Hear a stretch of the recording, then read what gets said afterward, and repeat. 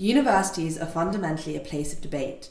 For students, it's a time of free thinking and working out what you believe in, and then having those beliefs tested. Debate is how we learn to justify, challenge, and nuance our opinions. But are there boundaries to who can debate and what they should debate about? University debating societies are where these questions come to the fore, and those involved must think about what productive, engaging, and inclusive conversation truly means. From The Saint, I'm Isabel Loebscher. This week on Saint Speaks, what makes university debate important?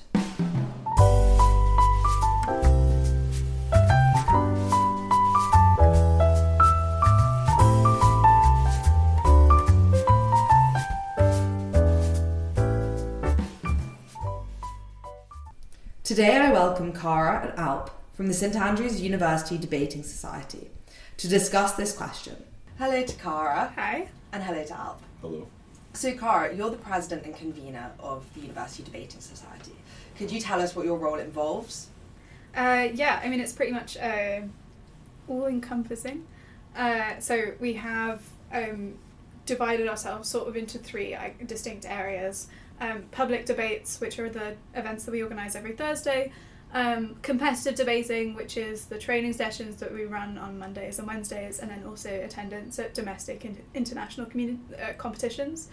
And then we also have some sort of social events that we organise. So I guess my role is sort of ensuring that all of that actually happens in the various ways that are needed. And Alp, you've got a rather interesting title that is Sergeant at Arms. What exactly does that mean?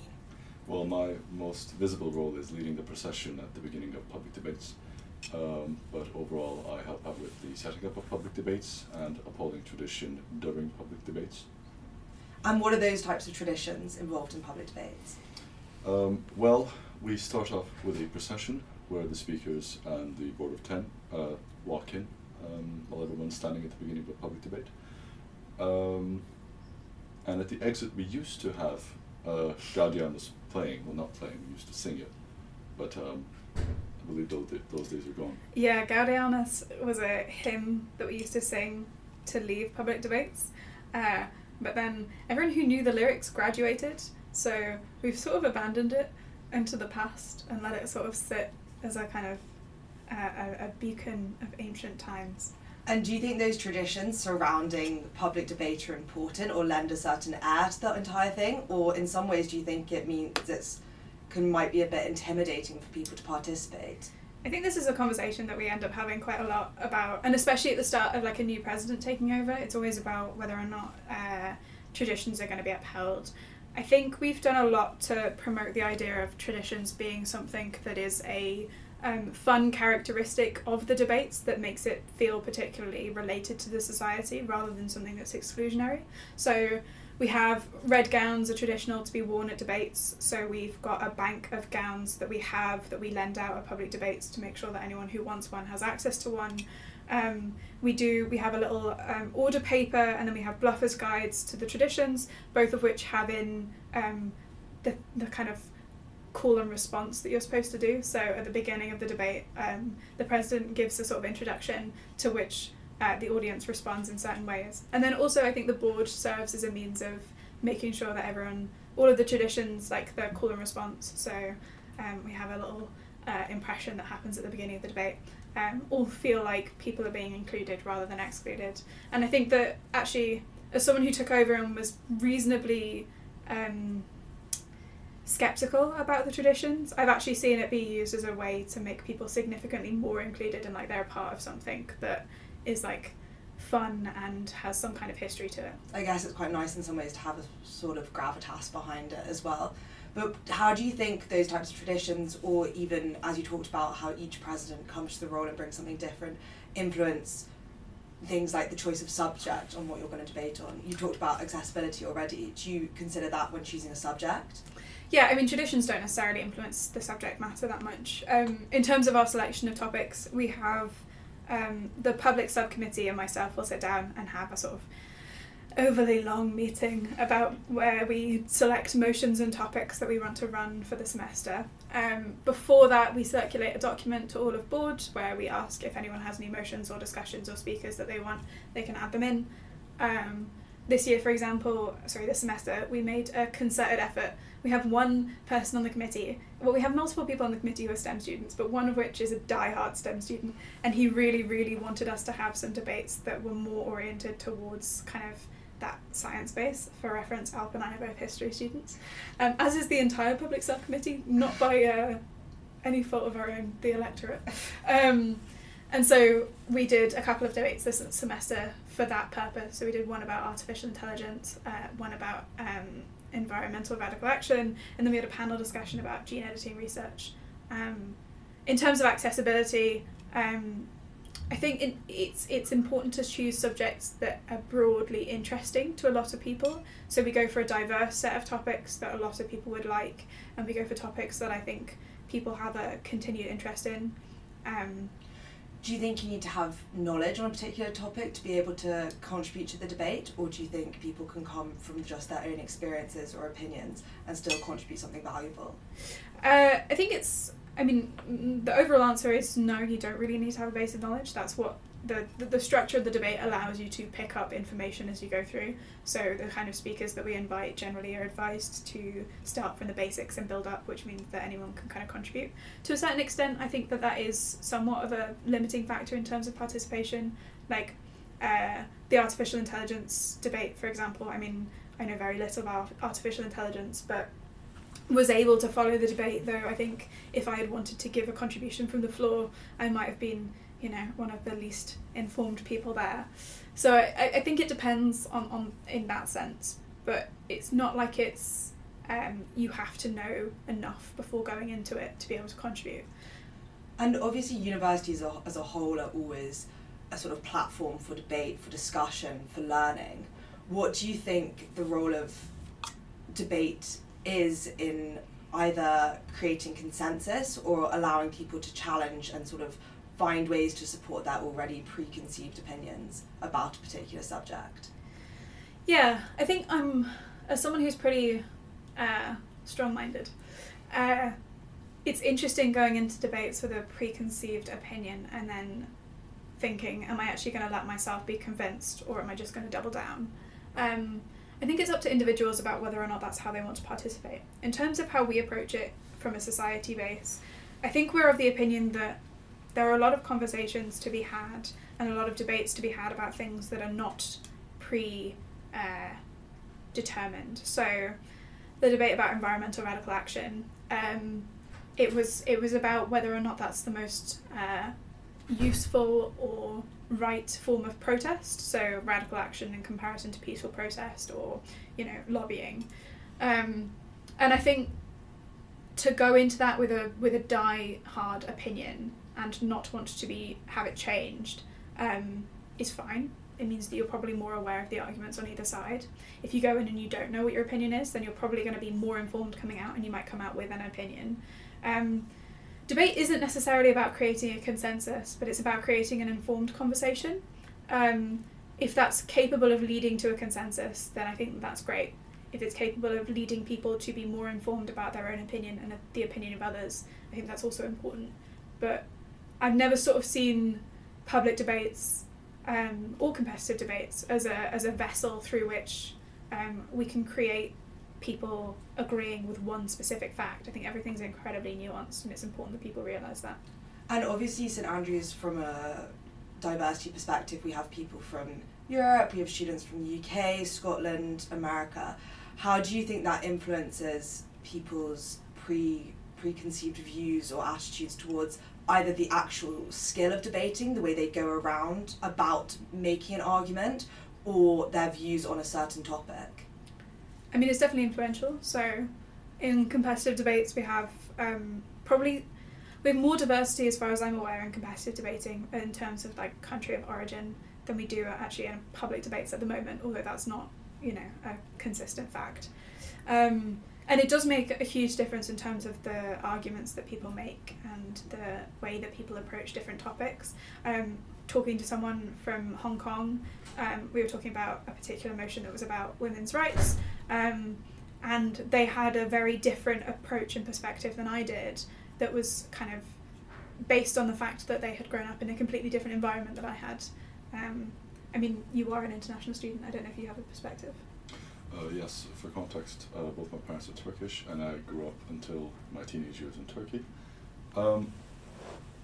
I would say, including myself and some other international students I've met, depending on who they have interacted with at St Andrews or how long they've spent in Scotland or in the UK, I don't know if that is that determines how they will approach any given topic. At least there's no direct correlation from what I've seen.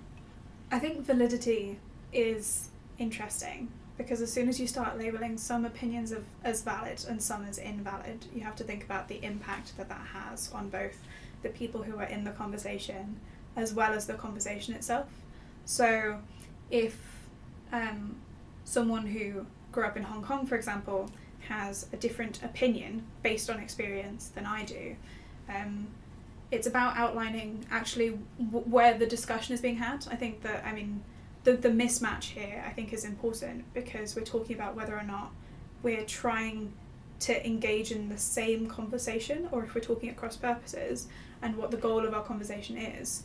And so I think that I'm of the opinion that every opinion is valid, because every opinion exists. It's just about whether or not it's an opinion that is based on the same assumptions that I have, and so maybe whether we should be talking about those assumptions and coming to some kind of agreement on assumptions, or if it's trying to achieve the same things that I am having. So my approach to someone who who potentially doesn't believe that women should have equal rights to men, is to basically have a conversation as to, rather than discussing the outcome of that, like, which rights are we talking about? It's about talking about, why is that the opinion that you're coming from? What is the disjoint between myself and you in that sense, and is that rectifiable? Rather than just going straight to the end point and being, well, you're invalid because you don't think that same things as me, or because you have an opinion that I think is unjust. I think, that being said, we're quite careful in the society about the debates that we do have. We've made a concerted decision to avoid debates that discuss people's identity. I don't think that those debates are productive, especially not in the setting that we have them. And I don't really want to give platform to people who question people's identity and who potentially increase the level of violence that is faced against communities. So in that way, do you think there is a line where opinions become offensive and therefore they shouldn't be given a platform? Or do you believe that all opinions should have a platform to be aired, so that you can challenge the preconceptions on which they're based and therefore go to the root and try and explain them, or explain why someone has reached that conclusion? It depends who you are, and it depends on what the platform is. So as a society, it's wrong for us to give someone a platform who advocates for things that would cause significant harm to certain individuals or groups based on whatever. It's wrong for that, because that's not what our purpose as a society is. If you as an individual want to engage with people in that vein, that's different, and I'm not someone who is going to criticise you for doing that. I think that to that end, any opinion could be offensive in the wrong audience. That's not to say that, opinions that are invalidating or are detrimental to individuals or cause harm are not, things that are bad and cause harm. I'm just saying that, if one were to be in favour of environmental radical action, if you were to go and give a speech to an oil company, then that would be a pretty hostile audience that would mean that your opinion would be reasonably offensive. So I think that there's a certain level of nuance that has to happen. I think that we, as a society, had a conversation last year when, because this was directly relevant to us, and we didn't make a public statement about it for various reasons, about the trans vigil that was being held, and the statement that came out of the principal's office that was about how this is an important time for discussion. And I think that was detrimental to actually the discussion, because that was implying that someone's identity was up for conversation and was up for, something that could be invalidated just based on opinion. That's not what we're talking about, and that's not what we're about as a society. The conversations that we want to promote are conversations that improve people's awareness about things or understanding of nuanced topics. And I think if you look at the term card that we've put out and the debates that we've had this semester, it's really obvious the things that we think are important to be discussed and the kinds of topics. And then in a broader sense, if you broaden that out to universities in general, where a lot of them employ this idea of having a safe space where certain people won't be invited to give lectures or speeches because of their opinions and because their views can be seen as offensive. Do you think that's a good thing? I think that safe spaces are a good thing. I think we do a lot of work to make sure that everyone, regardless of identity or, kind of accessibility requirements, whether they be like financial or physical, feels like Debating Society is a place where they can be and where they are welcome. We've got a reasonably diverse committee. But regardless of that, we have done a lot of work aside from that to ensure that that is a place that is safe. That's different from a safe place. I think the issue that I potentially take with the formalisation of we won't invite X group, or the statements made about, hey, we're not inviting like this person for XYZ reason, is that it encourages and it gives people an opportunity to say, to have basically this conversation about free speech. So whether or not free speech is something that debating societies are upholding, or if they're limiting by preventing people from coming. And it's like, well, in actuality, having anyone give a speech or whatever is promoting free speech, because you are increasing the amount of speech that is being given. And I think that to say that debating societies or universities in general are limiting free speech by preventing certain people from coming is a bit of a wrong way of looking at it, because... Well, I guess it's about weighing those things up. What's not more valuable, but the harm caused versus the good that could come from it. It's more that I think that putting out a statement saying we're not inviting this person because they have this belief that we think is harmful means that suddenly becomes a big conversation that people can have protests about, and that means that more people are unsafe. In reality, you don't need to put out that statement, you just could not invite that person. But do you not think in some ways it's important to justify those decisions, because it's a way for the university to say that they're taking a stance on a particular issue and that they're doing something to counter those types of thinking, and that they're very outwardly expressing a pushback against a certain level of thought or a certain idea? Potentially, and I think that different people would have different opinions to me, and I think that, you know, someone else who is also impacted by these things might have a different opinion, and there's diversity that exists within different identity groupings. But I think that if it were relevant or immediately relevant to me, my preference would be for the university to make a statement that says we stand by, for example, trans people. We have done X, Y, or Z in terms of giving them a safe place, making sure that the LGBT officer in the union gets enough support in terms of resource. I would rather that they do that, and that is their statement of support, rather than saying, hey, look at us, we haven't invited someone who questions your identity. I think that that's an easier thing for a university to do. It's almost tokenistic in some sense. Yeah, and I think that the reality is that what it does is it causes pushback, and that pushback is more influential in a negative sense than anything that university has done in terms of taking a step in support.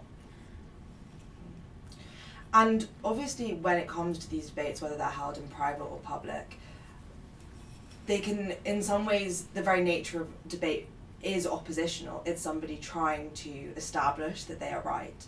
Do you think that in some ways leads to a just greater polarisation of views, or do you think it does really force people to reflect on their own opinions and justify them more?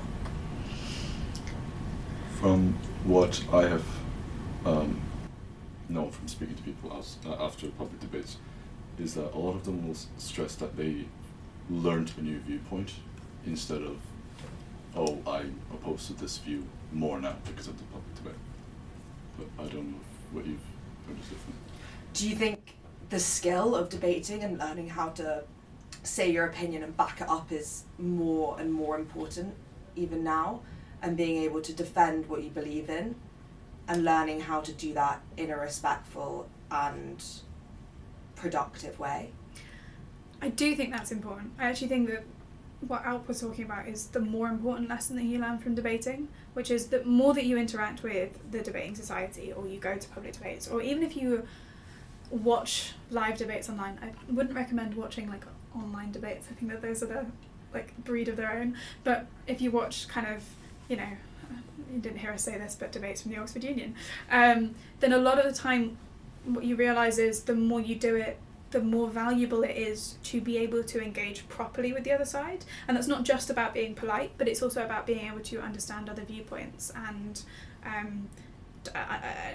respond to them, accept the things that you share in common, the values that you agree on, and then find out the specifics of your differences.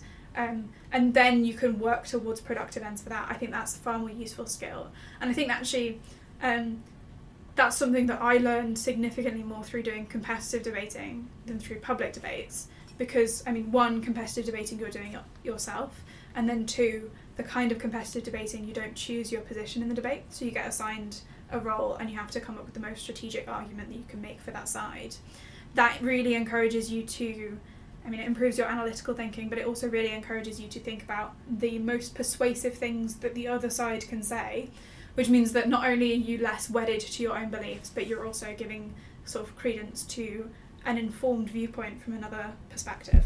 And do you think this type of thought through discussion is something that we're lacking in the modern age, where especially a lot of these debates take place about very controversial, high profile issues, take place 100,000 times a day online, on social media, where people send 2 or 3 sentences about a viewpoint, really narrowing it without a sort of in-depth analytical understanding of it. Do you think that debating in real life and the skills that come along with that is something that needs to be revived and importance and significance be given to? I would rather people be political than not. So I think that whilst I don't love the kinds of conversations and the way that people engage online, I'm glad that they are. So I think to have people discussing important political things, and to have people, you know, even if it's just for a second, engaging with things critically, I think is good. But do you think they really do engage with them critically? I think it depends on the individual. It's very easy to take a pessimistic stance and say, oh, these Twitter arguments are absolute bullshit.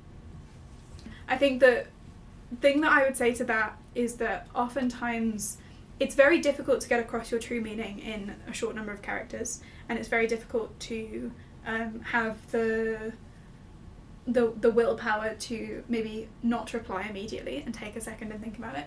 I think that, you know, when you get into an argument with your friends, that's also a strategy that would be useful for most people to deploy, is to not like immediately reply to messages that you think are hostile. And I think that oftentimes people don't do that. So I think there's a lot of reasons why it's necessarily bad. I think that oftentimes though, you only see the online and you don't see the way that translates to conversations that people have in person. So if I were to get into a Twitter beef with someone about a particular opinion, it's quite likely that I would also then have that conversation with people surrounding me and being like, hey, isn't this stupid that they said this?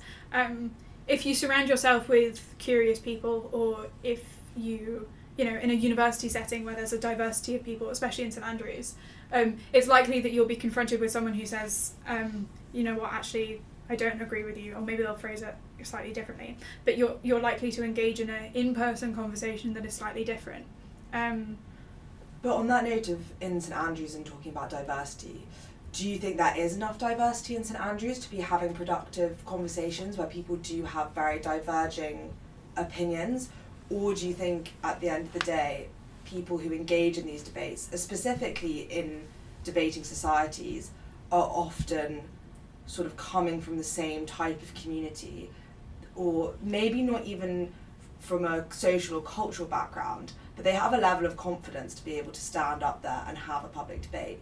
Do you think that means that some voices are going inherently unheard because of that sort of self-selective bias?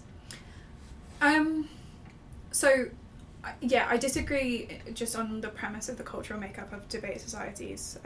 St Andrews is the St Andrews Debate Society is a diverse makeup. I've interacted with a lot of debating societies across Scotland, all of which are also very diverse in the people who are there, both in terms of cultural upbringing, but also in terms of the identities that they have. And I think that actually encourages for those individuals the capacity to engage in quite a productive conversation. And you're right, the confidence is a huge thing. So being able to engage in conversations is important. I think the reason that I maybe disagree is twofold. On the first, I think that, again, the skill that you learn in debating is the capacity to listen to and understand the opinion of others. So you're more likely to actually, the more you do debating, give credence to those people who don't immediately speak up. And then the second, I think, is also that we're just working off of, and this is a debating term, the comparative, is understanding, actually, I would rather there be some people who share informed opinions and have those debates that potentially people who are very quiet listen to and don't participate in, than not have those conversations exist at all. So it's understanding whether or not having that kind of, preventing that from taking place or criticising it to the extent that it stops happening is actually achieving the thing that you want it to achieve. Instead, I think that you should do the things that we do, shockingly, which is promote ways for people to get interested. We do training sessions that are advertised towards beginners that are supposed to give people the skills and the confidence that they need. They're in small settings and then they broaden up to larger settings later in the semester. And on a personal note for both of you, how do you think being involved in university debating has helped you or been something that's really contributed, been a positive experience as part of your university careers? Well, I think there's different aspects of my life that has impacted positively. One being a new group of friends, it's an environment where I'm surrounded by a group of people who are also very interested and very curious.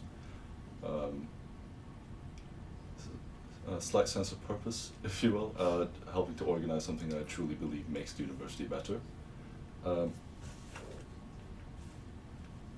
Yeah. Okay, that was a very panicked look.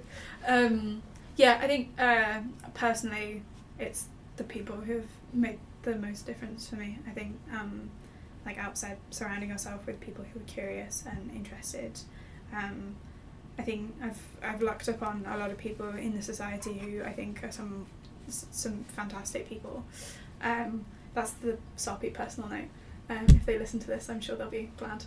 And then I think in terms of just directional purpose, the analytical thinking skills, the competitive debating encourages really fast thinking. So you have 15 minutes with no preparation and no resources to debate, to come up with your argument and do a debate, and then within the debate you have to respond very quickly to argumentation that is offered, and that just as a skill, it's useful as a general brain training to make sure that you're continuously awake, but it's also useful in terms of then engaging in conversations, being able to quickly understand and respond to things that people are saying.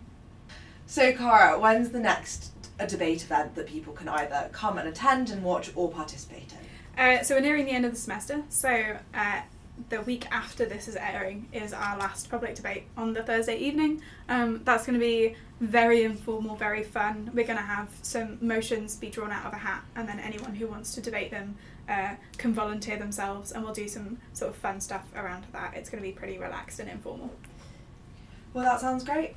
So thank you very much, Cara. Thank you. And thank you, Alp. Thank you. Many thanks to Cara and Alp. You can learn more about the UDS through following their Instagram @StA_Debates, or alternatively their Facebook, St Andrews University Debating Society. Public debates are held on each Thursday at 7:30 in Lower Parliament Hall. Everyone is welcome to attend. Competitive training sessions are held at 2 on the top of the Union on Wednesdays. That's it for today.